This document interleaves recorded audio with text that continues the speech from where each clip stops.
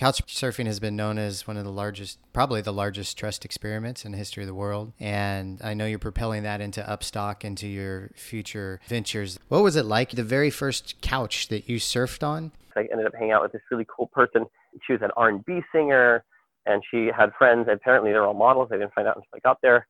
And followed her around just like with eyes, just like, like doe eyes, just huge eyes, like, whoa, I'm cool. Like I'm hanging out with the cool people, and they're taking me around Reykjavik and taking me to these VIP after places. And he said, how is it like?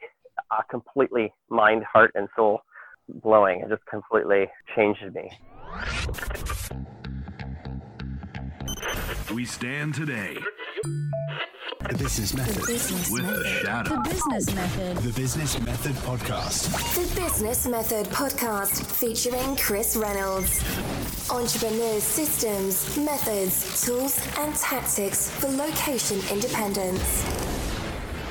Ladies and gentlemen, boys and girls, I'm your host, Chris Reynolds, and welcome to the Business Method Podcast, a podcast featuring successful entrepreneurs and high-profile people dissecting their business models. We dissect the different methods, tools, and tactics of high-performance online entrepreneurs and high-caliber people in a series format. On our first series, we interviewed 100 entrepreneurs in 100 days that have built businesses creating $100,000 or more annually. On our second series, we interviewed 100 entrepreneurs that have built location-independent businesses that produce over $1 million in annual revenue. And now we're interviewing 100 major influencers to get behind the minds and the science of using influence to grow business and influence income, results, economies, and cultures. There's a growing number of people building these caliber of businesses like this, and we're going to figure out what it takes to make this happen. Now, let's jump in today's show. The Business Method. Imagine being a young man hacking into the University of Iceland's directory to meet new people and trying to find a couch to crash on for a free place to stay. Then turning that concept into a 20 million person platform that changed the way that people travel. Casey Fenton is that young man, and the platform he built is called CouchSurfing. Casey joins us on the podcast today for a really exciting chat. These days, Casey has built a new business called Upstock that is modernizing an antiquated stock option system that allows team members and employees to earn equity instantly without an undue cash burden on the company. He got this idea from his days at CouchSurfing when he didn't have the ability to give his team and employees a shared part of the company. This frustrated him, and it created a passion that started Upstock and the drive to help businesses help themselves. Today, we dive into Casey's passion about Upstock, but also chat about the book on human egos that Casey is writing. He has another mission to help people understand their egos better and how we can use them for good. Of course, we also discuss about the CouchSurfing story and how it led Casey on a wild ride of world travel, startups, venture capitalists, challenges with the U.S. taxation system, helping businesses grow, and changing the way people travel all around the world. Ladies and gentlemen, Casey Fenton. Entrepreneurs' systems, methods, tools, and tactics. Listeners, welcome back to the podcast. We're really excited to have you, and we're excited to introduce today's guest, Casey Fenton, the founder of Upstock and CouchSurfing, which many of you have probably used or at least know about. I know I used it many times in my life. And so first off, we want to say, hello, Casey. How are you? Welcome to the show. Great. Thank you both for having me. And it's a pleasure to be here. And what an exciting opportunity to be one of the speakers on your show. You've had so many podcasts with so many incredible people. Just excited to see where this goes today.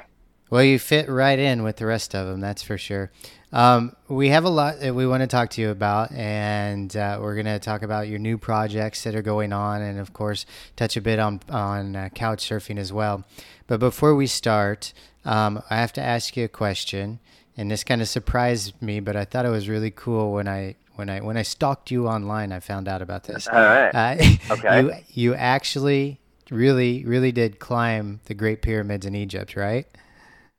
This is true. I'm not sure how loudly I should say that, because I was just recently asked to go and speak at a conference in Egypt, but I've recently found out that if you've done this, they will not let you in the country, or they banish you forever or something. And wow. I was young and dumb. And it was first day in Cairo, was like, there are no tourists there. And there basically said, sorry, like, where should I start? Such a crazy story. But I don't know how much I should go into on this talk, but basically it was because of hanging out with locals, and then locals, me and my roommate, we kind of asked locals, is it possible? And one thing led to another, and suddenly we're like, we're up on the pyramid plateau, and our friend is just yelling, run, run, and run up the pyramid as fast as you can. I'm like, whoa, here I am, super shy kid. One of the first times I'm ever traveling far, and we made friends with this guy, and there was no tourists in the country. It was like empty. There were a bunch of tourists that were murdered. So the State Department said, don't go there. Of course, I was there. And because it was so empty, I think it allowed us to make good, friends. And wow, the friendship with locals really just, it was one of the first experiences that showed me that if you have, this magic with locals and this local kind of backstage pass to the world, amazing things can happen, but it's really hard to know who you can trust. That's really what it is. It's like, it's not enough to, I guess it's not enough to just be out there wandering around. It's like, there's opportunities everywhere around us in life for risks or opportunities that we can take, but we just don't know which ones we can take. And in this case, I got really lucky. I trusted this guy who said, meet me in a dark alley at 4 a.m. And I could have said, okay, maybe I shouldn't do that. Maybe that'll be the last thing I remember, or maybe I'll always wonder what would have happened. But I got lucky this time, and I trusted my intuition and instincts, and went for it. And it turned out to be one of those stories I'll remember forever. It was very formative in starting CouchSurfing. I remember the last time I met a person in a dark alley. It didn't turn out so well. How about you, Noah? Yeah, that's a story for another podcast. Yes. But I'm guessing this is something you probably don't recommend other people go and seek and do, Casey, right? Absolutely. I would definitely never recommend that. Like I said, young and dumb. I don't know how it happened. We were just talking with this guy, his local. We befriended him. We were hanging out with his family, and we were smoking hookah with the granddads. It was like a wedding kind of after party at their big house, and everybody's jumping around and singing and dancing. And we mentioned it, and he said, "Yeah, I know of this kid. His father's like captain of the guards. We could talk to him." And then just one thing leads to another, right? And suddenly there we are. And my, sitting at the top of the pyramid, his mind's blown, looking over the desert and looking over Giza. I can't believe that this is my life. And because of other relationships that we had as locals, we were able to actually go in the pyramid later that night, and I was able to sleep in the king sarcophagus for half an hour. Oh, all wow. the lights off. So that was just another mind blown. Like, this is what the world's like. Wow.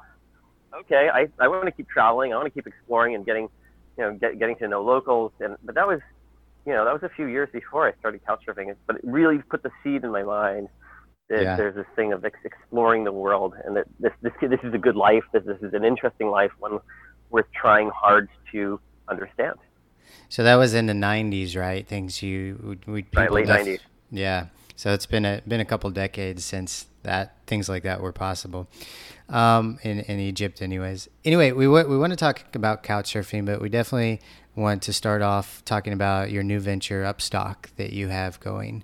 And we just love to give you the microphone for a couple of minutes and kind of give us an introduction to the company and what you guys are up to. Sure. Yeah. Thank you so much for that. I'm just so passionate, so excited about my new company. I just can't even stop talking about it or sharing it, because I think it really helps the world. I think a lot of people that are probably listening right now are probably entrepreneurs. They're thinking about starting a company. And I certainly have, in all the companies that I started, there's this one problem that just keeps coming back to me. It happened in CouchSurfing, big time. And that is, like, how do you get people to all feel like they're on the same team and working hard toward a goal? To me, it's really a cooperative issue. It's a question of can we all cooperate and go to that same goal? In the early days of CouchSurfing, it was easier because, hey, we started as a nonprofit. Hey, let's just all work together. But we didn't have a good way to recognize people for the work that they'd done. So I kind of felt like it was all me. It was all on my shoulders to make it work. And then as a programmer, I started programming it.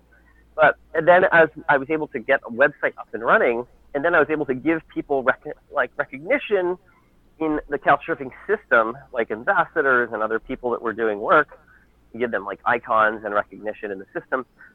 That was like a form of payment, and that worked very well. That really helped scale the company. But we didn't really have enough money to pay people, and it was a nonprofit, so we certainly couldn't give people equity. Then at one point we had to convert from a nonprofit to a for-profit. The U.S. government, the IRS, state of New Hampshire, they were all saying, CouchSurfing to us, it looks like a way to save money. In fact, maybe you should even tax people on the value they're saving while couchsurfing. And I'm like, whoa, wait a second. You want us to send people 1099s for their couchsurfing? What Twilight Zone am I in? This is crazy. Mm-hmm. So we convinced them that that wasn't the right path, and that was good. But when we were able to convert, after they said there's no way forward as a nonprofit, it's, if you wanted to be a charity for cultural exchange, you would have to basically get people to agree to go and hang out with another person that you specify. So CouchSurfing is doing the matchmaking, and then they write an essay after proving that they've had cultural exchange. They said, if that is your model, that works. And we said, that is not our model. Definitely not our model. And so they basically said, you're going to convert. You have to convert. So we had to, and we had to get investors. Lucky for us, we got some of the best investors out there: Benchmark, General Catalyst, Menlo Ventures, and Omidyar. And one of the challenges I noticed right after we converted was around motivation. We went from not paying our developers very much, and then we started paying them a lot more. After we got investment, of course, 3 or 4 times more. And that I think and when I talked to a lot of people, they said, well, it feels more like a job now. And I said, okay, I get it. I kind of get it. We're asking more of you. I get that. But what about these stock options? I mean, here we are. We're in Silicon Valley now. We have an office here. We have a whole bunch of developers. And aren't we all on the same page now as far as equity goes, at least? And they looked at me with this really crazy look like, what are you crazy? What are you talking about? I don't understand what you're talking about. And I said, well, these option you sign these option agreements, where we have the best lawyers. These option agreements are really good. And they're just like, I don't know what that is. I signed some stack of documents, yes. I don't really know what it is or how it works or when I would get something. And I heard I have to buy them later or something. This doesn't feel like alignment, or this doesn't feel like, I don't know. I don't even know how to think of it. Is it like a shell game, or are you just pulling a fast one on me? Like, maybe I'll just never get the stock anyway. I was like, oh my God, this is one of the big problems that I've always seen as a startup founder, but now it's just really in my face. And I'm concerned about, where's the company going to go if we can't get people to actually believe and want to work every day, work right. So hard to get the right choices made, not just treat it like a job, like whatever, just get done whatever, but get the right things done. Care about each and every decision in a string of thousands of decisions that we all have to make working on the project. So I'm like, whoa. So I said, well, what if we try an experiment? What if we could show people their ownership in real time? And I kind of got this idea from one of our lawyers, Steve Venuto at Warwick. He gave me this idea that that Fortune 1000s, they spend a lot of money and time working on these better upgraded equity systems, but we didn't have access. And they were like, it'll take too much time and cost way too much money, and just forget about it.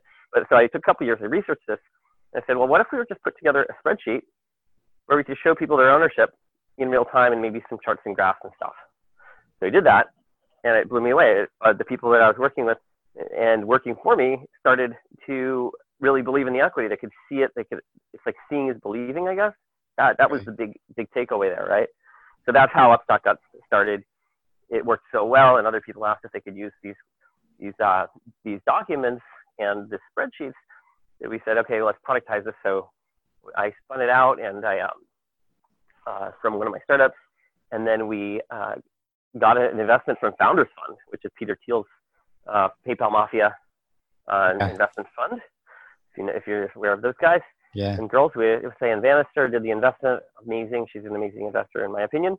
And then we started testing and building it over the last couple of years. And now Upstock.io is this place. We're just releasing our international equity docs so that you can from all around the world. You can get this thing to work. It's a Fortune 1000 equity docs in the back end, like top shelf, best equity docs in the world. Plus, in the foreground, you have this motivational dashboard, so you can get that multi-million-dollar equity plan for just like $20 per worker per month. And that's just, for me, a totally different world. So thank you for giving me the microphone. And take it to wherever you want to go. It was great. So thank you. Thank you both. To be honest with you, I think the world needs an Upstock. Many times when I set up a company and I have like employees, and I always think, okay, how can I give them shares or options to buy shares, or in a way that's actually fair? And by having a system, that where people actually based on results and not the hour of time that you spend on work, you can much more effective and much more motivating. Yeah. I'm very curious how it will develop and in the future, and I will follow you very closely.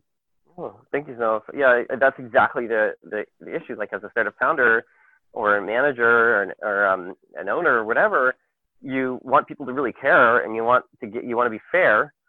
But then you guys say, okay, well, I could either do a napkin and handshake agreement, but it's hard to scale that, hard to get people to keep believing in that. So then you think, okay, well, I guess I got to go to a lawyer or something. And then you go to a lawyer and say, I need people to, like, I don't know, ownership or something. And the lawyer's like, yeah, I've got some documents around here, some stock option agreement. I'm going to fill in some blanks. Okay, $10,000, $20,000. Thanks. And then here you go, here are your docs. And then you say, I don't even know what this is. And I just spent 3 hours talking to you on the phone. I still don't know what it is. So I can't really advise anybody on it. And if I did, it would probably be a conflict of interest. So I certainly can't tell workers about it. So there I am, putting more forward my best handshake. All right, people, let's do it. And in my hand is a stack of documents an inch thick saying, trust me.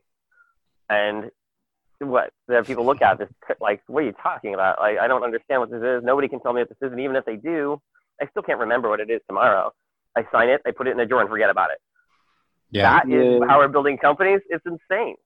So that is just, that problem must be solved. And the solution is seeing is believing.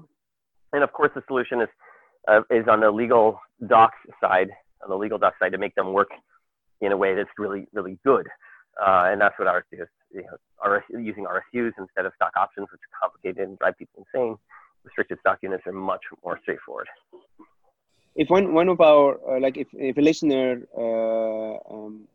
is more interested to know about Upstock, obviously they can check the website. Yeah. But is there any examples, like for a founder, like how much share he should give to what type of work? Do you have examples and a tutorial, or how does it work? Yeah, absolutely. So that's, I think, one of the biggest questions people have is like, okay, well, how do I do it? What does it look like? So this is basically, let's just say, what would a use case look like? So say you have a website design shop, or maybe let's say you have a startup, an internet startup, and you want to get people incentivized and psyched. Maybe you've got something that's like CouchSurfing. And you really need people to care about what they're creating, their coding, and how they answer the phone, how, all of those things. And people can optimize 1,000 things a day that could go more toward the goal, or just not care and treat it like a job. So what you do, you sign up for Upstock, and then you would create an equity pool. We recommend starting small, create an equity pool of like 1%. You can always increase it. You can always just increase it 2%, 5%, 10%, 20% as the economics need it, right? So, and then you'd probably say, well, what do we think the company is valued at? If you don't know, you might just, as a founder, pick some number, right? I don't know. I think it's worth $100,000 because the founder said so. I think it's worth $1 million because I went and used this website over here that tells me how much my company's worth. It's early days. Of course, it's just throwing darts at a board, at a wall. It's just very kind of arbitrary, right? But as time goes on, of course, you might get investment, or you might get other people to come in and agree, or you might have a professional service value it. But that would be, a little bit down the road. So there you are. You have 1% equity pool, 5% equity pool, something like that. And now you add people to the pool. So you say, okay, these 3 developers, this administrative person, this graphic designer, okay, they're all in the pool. And now you have to agree what the equity hourly rate is, something like that. It could be, you can do it based on hours, it can do it based on whatever time unit, it could be months, it could be whatever you want. And then you'd say, what we're trying to do here, we're trying to see what is the relative value of one person's equity versus another person's equity. Okay, so this person is a Java developer. They're $100 an hour as per salary.com or glassdoor.com. And this person over here is a Rails developer and they're $80 an hour. And this person over here is a graphic designer and they're $40 an hour. Okay, so now we're going to put them in the pool at those rates, and now they can start recording their hours, and then those hours can be approved. Or maybe it's more like a monthly, automatic monthly vesting. There's different ways to do it. Maybe you could also add advisors to it. You could add founders to these pools. And then so basically people start to record their time, or it's automatically recorded. And those workers can see different charts and graphs and show their ownership, what they have today, and then they can imagine what it would be like in the future. What would it be like if the valuation of the company were $10 million, $100 million? What would my equity maybe look like if that were to happen? And then you can also, and then so that's it just at the beginning. Does that make sense so far? Yes, very much. Okay, and then you can do some cool things that you can't really do in regular option plans that you can do in Upstock, because we have some game dynamics a little bit, and you can see where we're going to be going with this. Upstock is it can be, some people say it's equity with game dynamics. So let's say for the next month you really need everybody to work as hard as possible, and you've got some kind of a deadline maybe for some kind of piece of software, and you say, okay, everybody, I want to give you double or even triple the amount of equity just for this next month. You can go into the system and set from this date to this date 3x everyone's equity. So then everybody wants to work a little bit harder to get more equity during that time. Or you could say, all right, if we sell the company, or have an IPO or whatever, if we're going to sell the company, everybody who's here when the company is sold, they're going to get a 200% bonus or a 300% bonus of equity. So there you go. It creates a reason for people to want to stay. Does that make sense? Okay. Yeah, very much. Thank you. Yeah, of course. So this is, I spent a lot of time in my life thinking about cooperation, thinking about game dynamics. How can you create systems where everybody can win together better? And CouchSurfing is certainly an example of that. It's like CouchSurfing, you have all these people. And if you said before CouchSurfing, would you like to go stay with a stranger? Stay with somebody you don't know, but somebody who's cool. And you say, yeah, I like the idea, but I'm too afraid I wouldn't do it. But after CouchSurfing is a game. You have all these actors and you have rules. And then you're able to now have this thing happen where you're like, I trust it because I can see what other people said about this person. This person has all these trust indicators. So therefore the rules of the game create something that nobody else could even get before. Now people have all of this new possibilities when you're creating more alignment in the system. So that's why I exist. And you can see Upstock is kind of about the same thing. It's about creating cooperation and more alignment, and other projects I'm working on as well. Casey, I've heard you talk about how you thought about CouchSurfing and gamified it, right? And you just mentioned how you kind of turned it into a game for people, and then gave them rewards for staying with more people, or hosting more people, or throwing an event. Using that same train of thought when it comes to gamifying something, how did you use that and apply it to Upstock? Yeah, so the first thing I saw when I looked at the Silicon Valley stock option system is I said, it doesn't, all the classic things in a game where people are winning, it looks like it's doing kind of the opposite in a lot of cases. So in a game, you want to build trust, and the more you trust, you can increase people's perception or experience of trust. Well, people will go and try to do more actions in the game. They're going to believe, okay, if I take these actions, then I'll get what I should, what I've been promised, or something like that. I'm more likely to get what I've been promised. And so when I looked at the Silicon Valley stock option system, I said, this game is a horrible one. The game is, you're going to work for me, I'm going to pay you some money, and I'm going to give you a stack of documents, and trust me, it's good. You're going to get something down the road if it's all success. If we succeed, just sign it. And here we go. Ready? Trust me, let's go. That's kind of like the game. And that really makes it come down to somebody's leadership. I think it basically just makes it fall back on leadership. Does this person have inspiring leadership as a founder or owner? Yeah. Or not? But then I started thinking about it like, oh my God, there's this other problem. If this system of trust, this game, is actually causing people to trust less, stock options are actually demotivating. They're not motivating. So it's like somebody says, okay, so the rules of the game before were I just paid you and you worked for me and I was an inspiring leader and we got, X units of work of Y quality done. It was a pretty good amount of work. It's pretty good quality. Now I'm going to say, here's this instrument. Here are the new rules of the game. But the new rules are so complicated, you can't understand them and I can't understand them. Yeah. You don't know if you're going to get anything. And now it starts to seem like maybe you're getting ripped off. Maybe they're not looking out for your best interest. So now when I say, as an owner, I say, hey, let's climb that mountain over there. It's a big mountain. Let's go. Ready? Go. Let's do it. And then you see the workers like looking back and forth. Maybe you're looking back. You guys are looking back and forth at each other saying, really? I don't know. I don't know if I trust this guy or this girl. And so that's really what stock options can cause. I see this time and time again. It actually makes leadership less potent or impotent, you could say. Yeah. I know you're familiar with the location independent entrepreneurial community and digital nomad community. What are do you ever have any good ideas or brilliant ideas that either solopreneurs or people that have their software business or online business could gamify in a better way?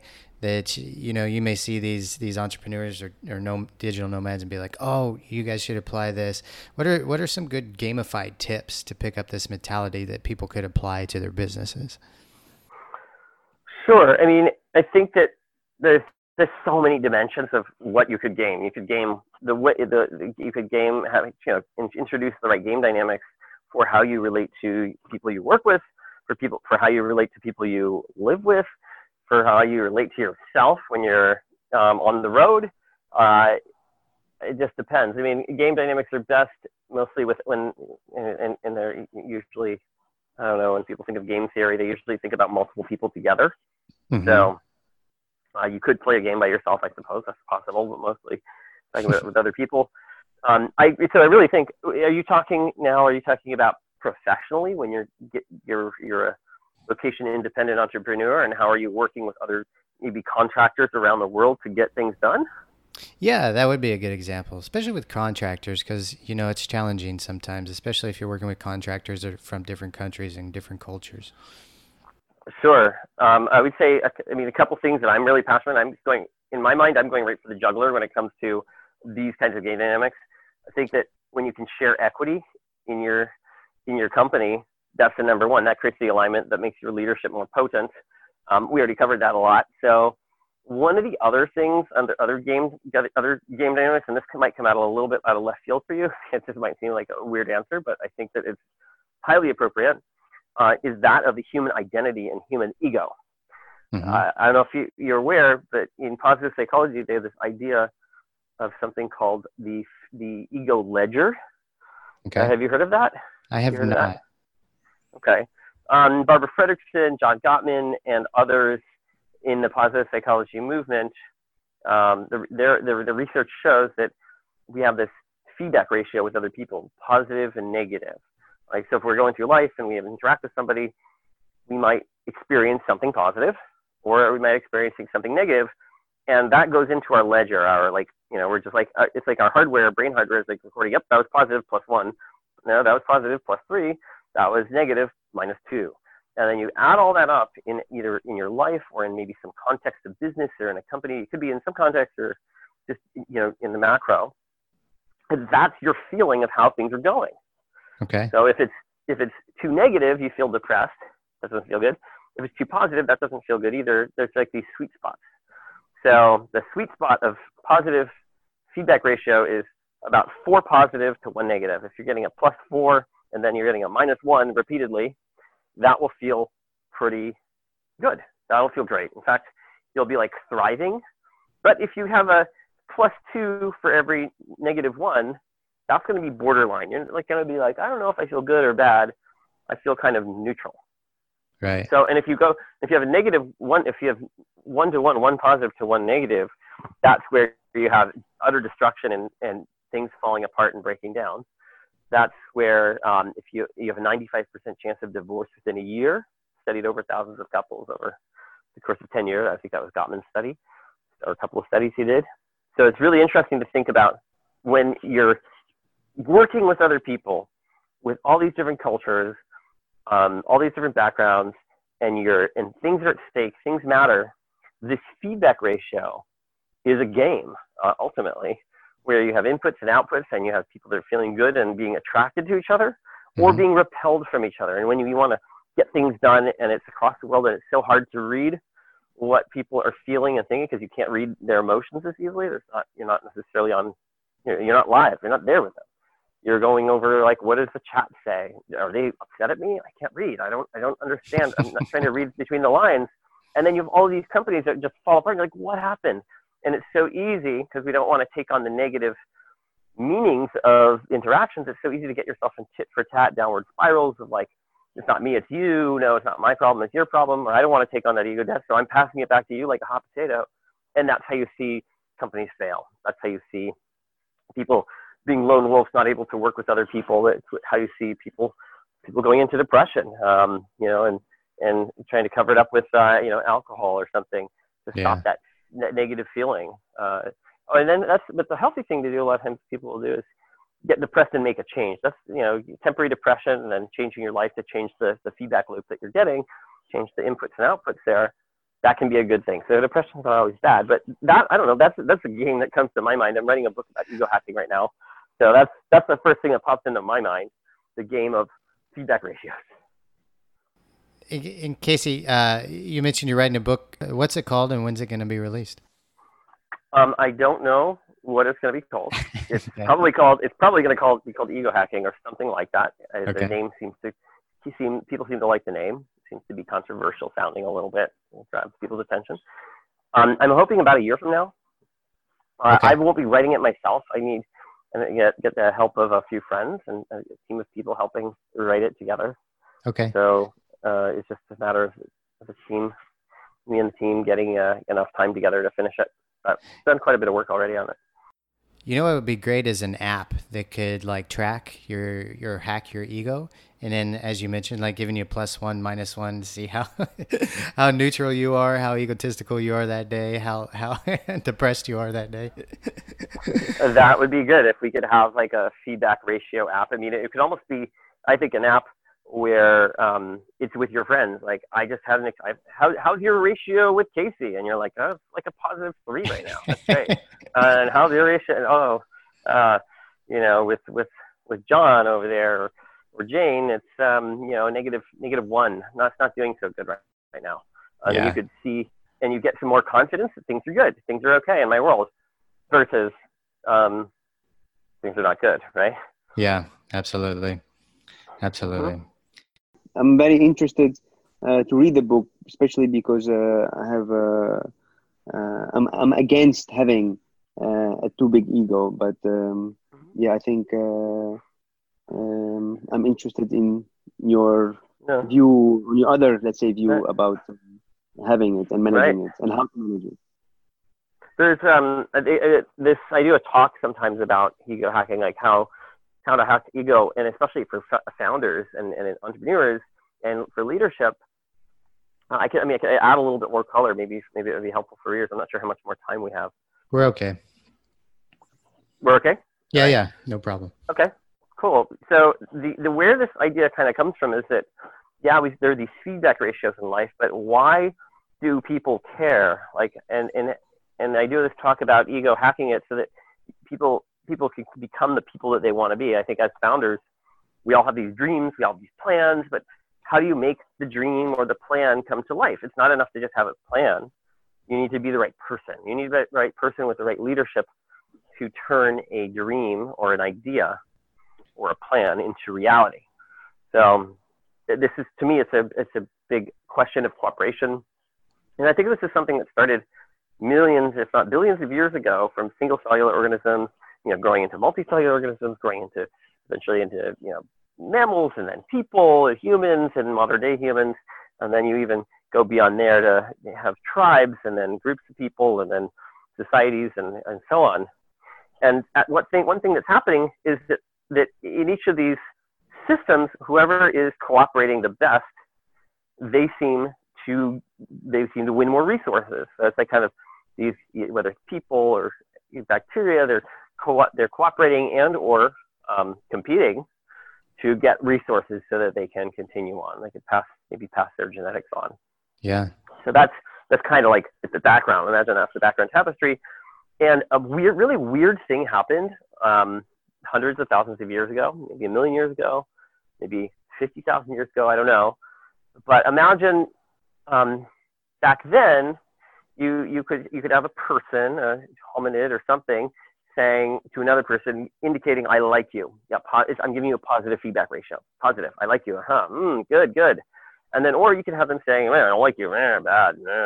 And so in our brain, we remember, okay, this person, positive or negative, and now you start to have the feedback ratio thing happen. But something really weird happened where suddenly somebody says feather, and like I looking at feather, this feather's very beautiful. I like the feather. And now I start to identify with the feather. So if somebody says that feather bad, I'm like, oh, it's like you just said I'm bad, right? If today we experience this, somebody says, iPhone's bad, and you're like, whoa, I have an iPhone. What are you talking about? It's like you just said I was bad, right? Or Windows bad, and you're like, what are you talking about? I run Windows. There's nothing wrong with Windows. It's like you just said I'm bad. So when did this happen? And this is so funny because we almost never talk about this phenomenon, but it affects every single day, and all the way we live. And it's really about our ego. It's about our identity. It's about external identification. It's about identifying and crossing. It's like almost like a cross link there between something that's not me and me. And if somebody says that thing's not good, I feel like they just said I'm not good. So there's a background. Like that's kind of when you're thinking about ego hacking, that's one of the backgrounds to kind of remember.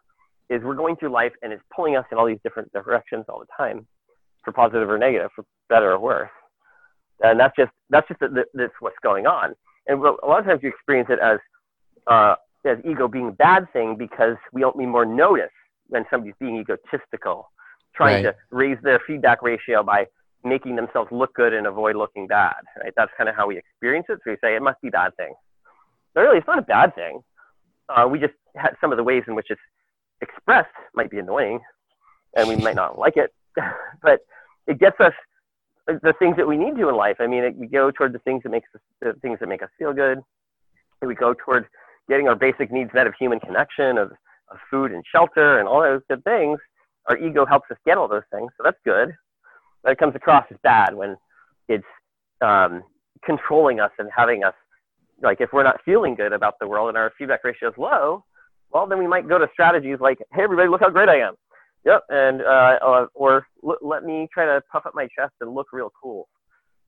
Makes me feel better temporarily, but it doesn't usually solve the question of, am I okay? Is my identity or ego okay in the long term? So that's just kind of another layer. You could take a look, you could think when you're thinking about ego, you're thinking about hacking, right?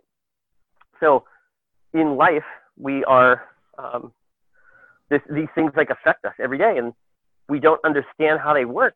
Like, why don't we understand? We have a driver's manual for every part of the human body imaginable, it seems like. To Google anything online and find out, oh, this is how, I was Googling, oh, my lips feel a little bit dry because I was just in the cold air recently. Oh, vitamin B6 and vitamin B5. Took some of that, great. Problem solved. But what about, I'm not feeling good about the world and I'm not feeling good about myself. What do I do? Well, there's a lot of self-help out there, but I don't know that it's how well it's all working. Nobody has a map or a diagram or schematic about how the human ego works. And I think this is the cause of so much suffering. And I think a lot of there are systems out there that'll say, hey, maybe we should just try to turn it off. So you can see those systems of detachment. There are some of those in the East. Those are an interesting strategy. Just turn it off. Detach from the human ego. Don't let it affect you. Practice that. I advocate for something a bit different. I advocate for knowing it, understanding it, and then using it for good. So that's that. You like that? Yeah. So imagine if there's like almost like a computer language. Computer programmer. Of course, I think of everything like that. Things in those terms. I should probably tone down the computer programming terminologies and metaphors. Maybe I will, hopefully soon enough. But for me, it's like I think, how can I program myself, and how can I do it in a way that I can, make those plans and those dreams happen? So, if one thing I noticed is that because of the way human ego works, here's kind of like the breakthrough thought I had, which I think is kind of an interesting way to look at the human ego. I think that we become what other people tell us we are, or who other people tell us we are, for social cohesion. Imagine like we're born and we really care a lot about what other people think. And if they don't like us, or if whatever they want us to do, it torments us, it tears us up inside. And we're kind of like born that way.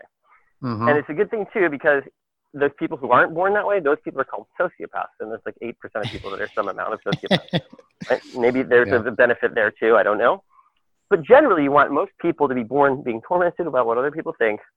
And then for social cohesion, what the side effect of that is they're becoming a little bit more every day of what other people want them to be, or imply that they are. And that's good for the survival of our species, for cooperation.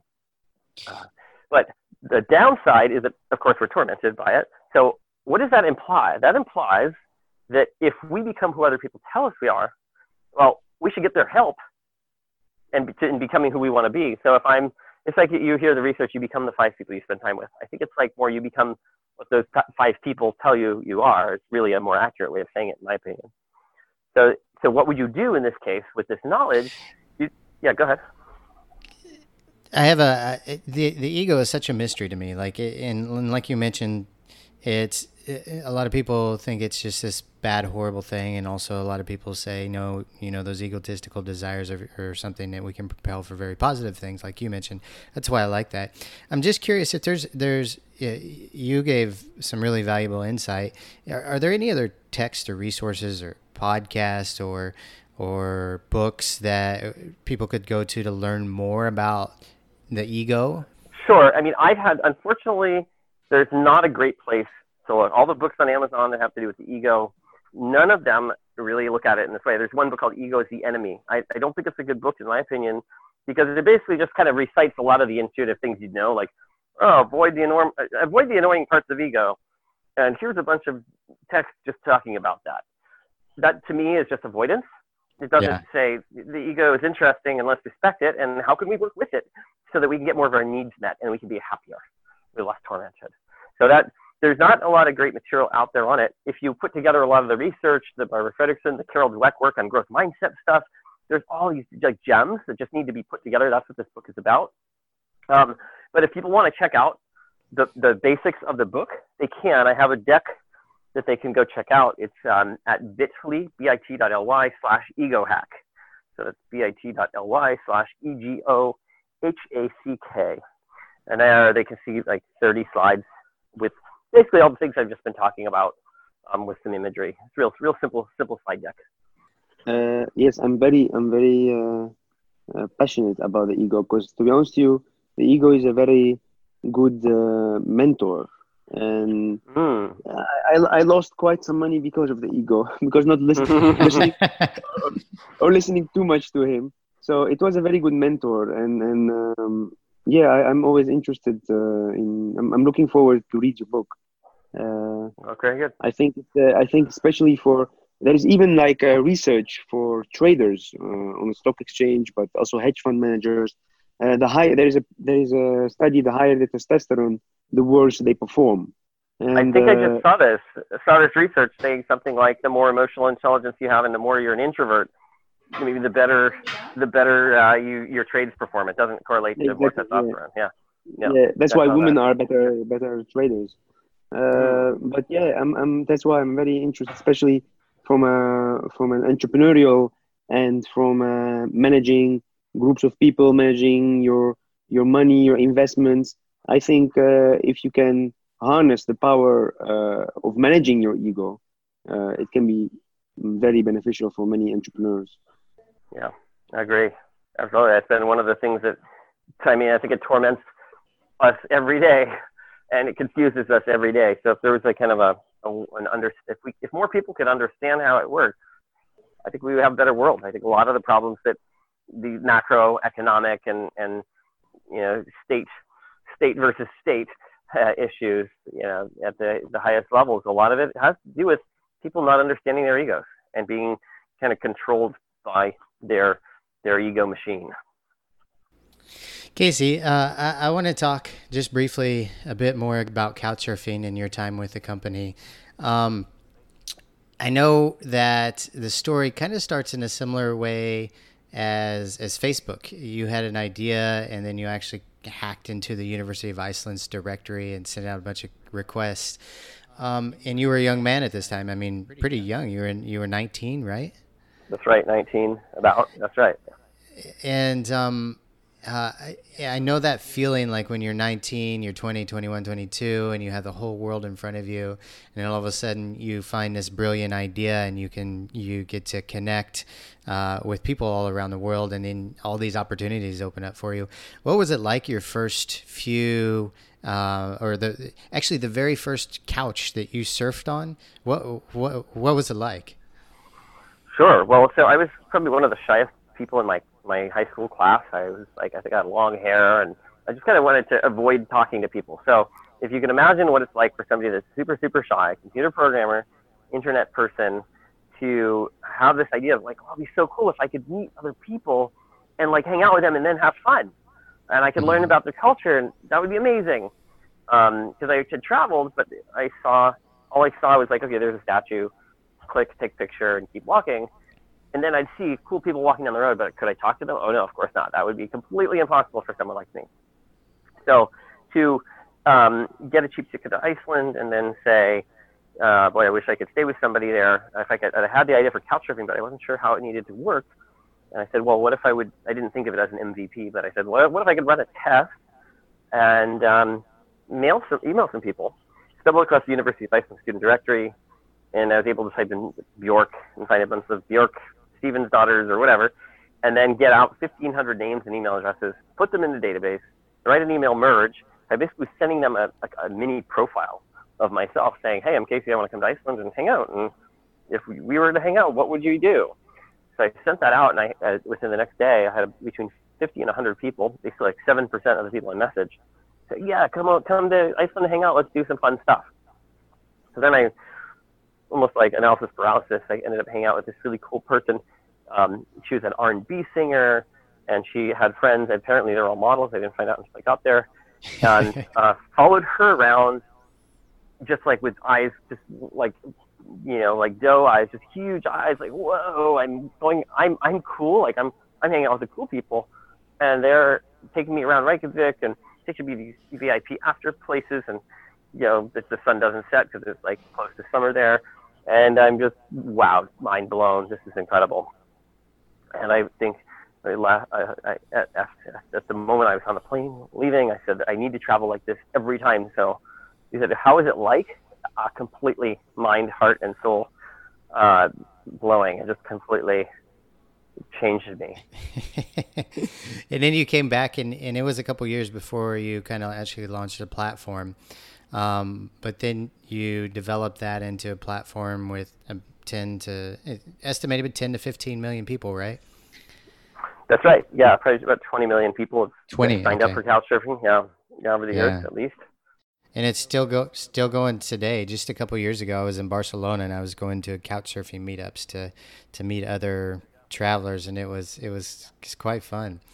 What would you say is the number one lesson you took away from your experience with couchsurfing? Oh, gosh. I mean, there's so many lessons. I mean, if ever there was something I had lessons from in life, couchsurfing would be it at every level. It's almost like if I had to devise a course curriculum, it would last like 8 or 10 years and have every possible learning experience back to back as fast as possible. That's what couchsurfing is for me. Okay. So I think some that jump into my mind are that you can. I mean, the game dynamics, really understanding they're all these different people. They're all different. They all have different perspectives because of the way they grew up. And then when I go and spend time with somebody who's different than me, it becomes so powerfully clear what our differences are, and it's so abstract that it's hard to judge them. It's easier to just be like, oh, they're different. And it starts to create that kind of diversity mindset. And I think diversity mindset is one of the most important things that somebody can have. I started off in life where I had a kind of a more linear mindset or a fixed mindset or something, where I literally couldn't hold two things that were contradictory in my mind as true at the same time. Like in my mind, it was like my memory subsystem at the lowest level could literally only save one of those things the correct one. So everything in life, it was like, is this correct or not? Does this go with my model or not? And that was my whole lens. And it was like CouchSurfing and then having this epiphany on a beach in Northern California where I saw these little sandpipers steering in the waves, some being close to the waves, some being far away. And then realizing they're kind of staying in their position, some being more liberal and some being more conservative. Well, that's good for the species. A big wave comes, knocks out some of the ones that are more liberal, and you have those ones that are more conservative there, they make sure those genes go on. And then, but then at times of, other times you have the ones that are a bit more liberal in the wave, you're getting extra fish and maybe thriving or something. So I just started to think, wow, you need all of those people or all of those birds believing in their spot. Like, yes, this is the best place to be. And you need to really feel it in your heart and soul for the whole system to work. But it really that really just struck me. I remember that day, I think I was 20. And I started thinking, I need to have a diversity mindset. Instead of looking at everything as right and wrong, if I can reprogram my brain and my low-level memory to start programming like, oh, there are multiple things that could coexist at the same time and they could be contradictory, but that's okay. I think that was my biggest lesson. As you told me before, let's say you said that was a non-profit adventure, and right. You had people helping you, some volunteers, you did a lot of yourself, some donations. You didn't make like a lot of money out of it, but what was the top three things that you got out of it? Top three things that I personally got out of it? Yes. Just like if Okay. because a lot of people, a lot of entrepreneurs, they always focus, let's say, on making money actually, or focusing on their own growth. And this is an amazing example of not how to focus only on your own adventure, on money-making adventure at least. And one of my mentors, I asked him as a joke, I said, what if you would have €1,000, $1,000, where would you invest it? And he said, literally, I will take half of it and I'll give it for charity, or I'll start something charitable. Now, I don't want to say that CouchSurfing was only charitable, but it does have this social element. Yeah, it's definitely has social roots, the deep roots in social benefit. Yes, and I think it should be a part, let's say, of every business. I think I can easily say. I say a bunch of different things about that. You said three things.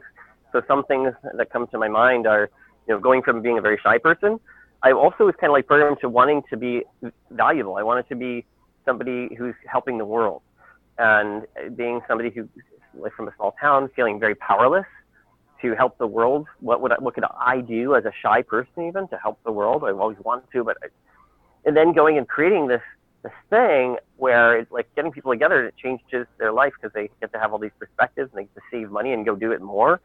And then getting back from that, people say, that was good. Thank you. Keep doing that. It really made a difference. That was number one. It made me go from being somebody who's super shy to somebody who's getting more confidence, somebody who's feeling appreciated.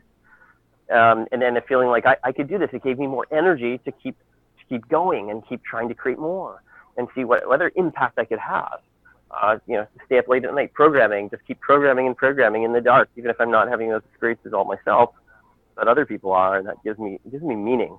So knowing that there was a benefit there was giving me a lot of meaning. I'd say that's number one. I think other than that, I think that learning how to be an entrepreneur, how to think about solving problems, and then feeling like I could share that with other people and teach other people, that was a huge benefit, I guess, because I felt like I feel like I could take on any problem and I could, hopefully do an okay job, if not a great job, in solving it. So that did really the trust affect? A lot of CouchSurfing is based on trust. Did your trust in society and humanity grow because Oh, yeah.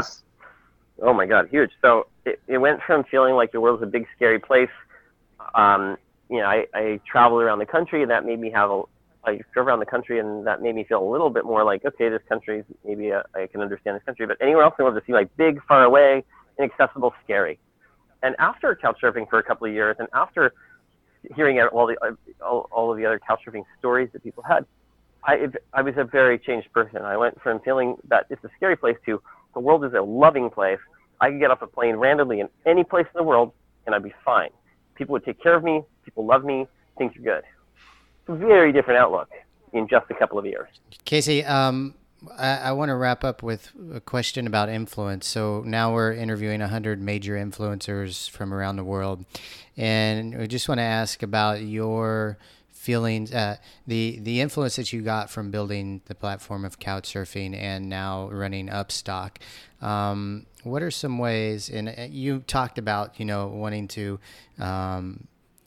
create a different environment for businesses and employees to work together to give them, profit sharing. What are some other ways that you're using maybe even on a daily basis or a micro level of influence, using your influence to create a better world? You said, so just make sure I understand this question correctly. What are the micro ways in which? Yeah. So small ways. Yeah.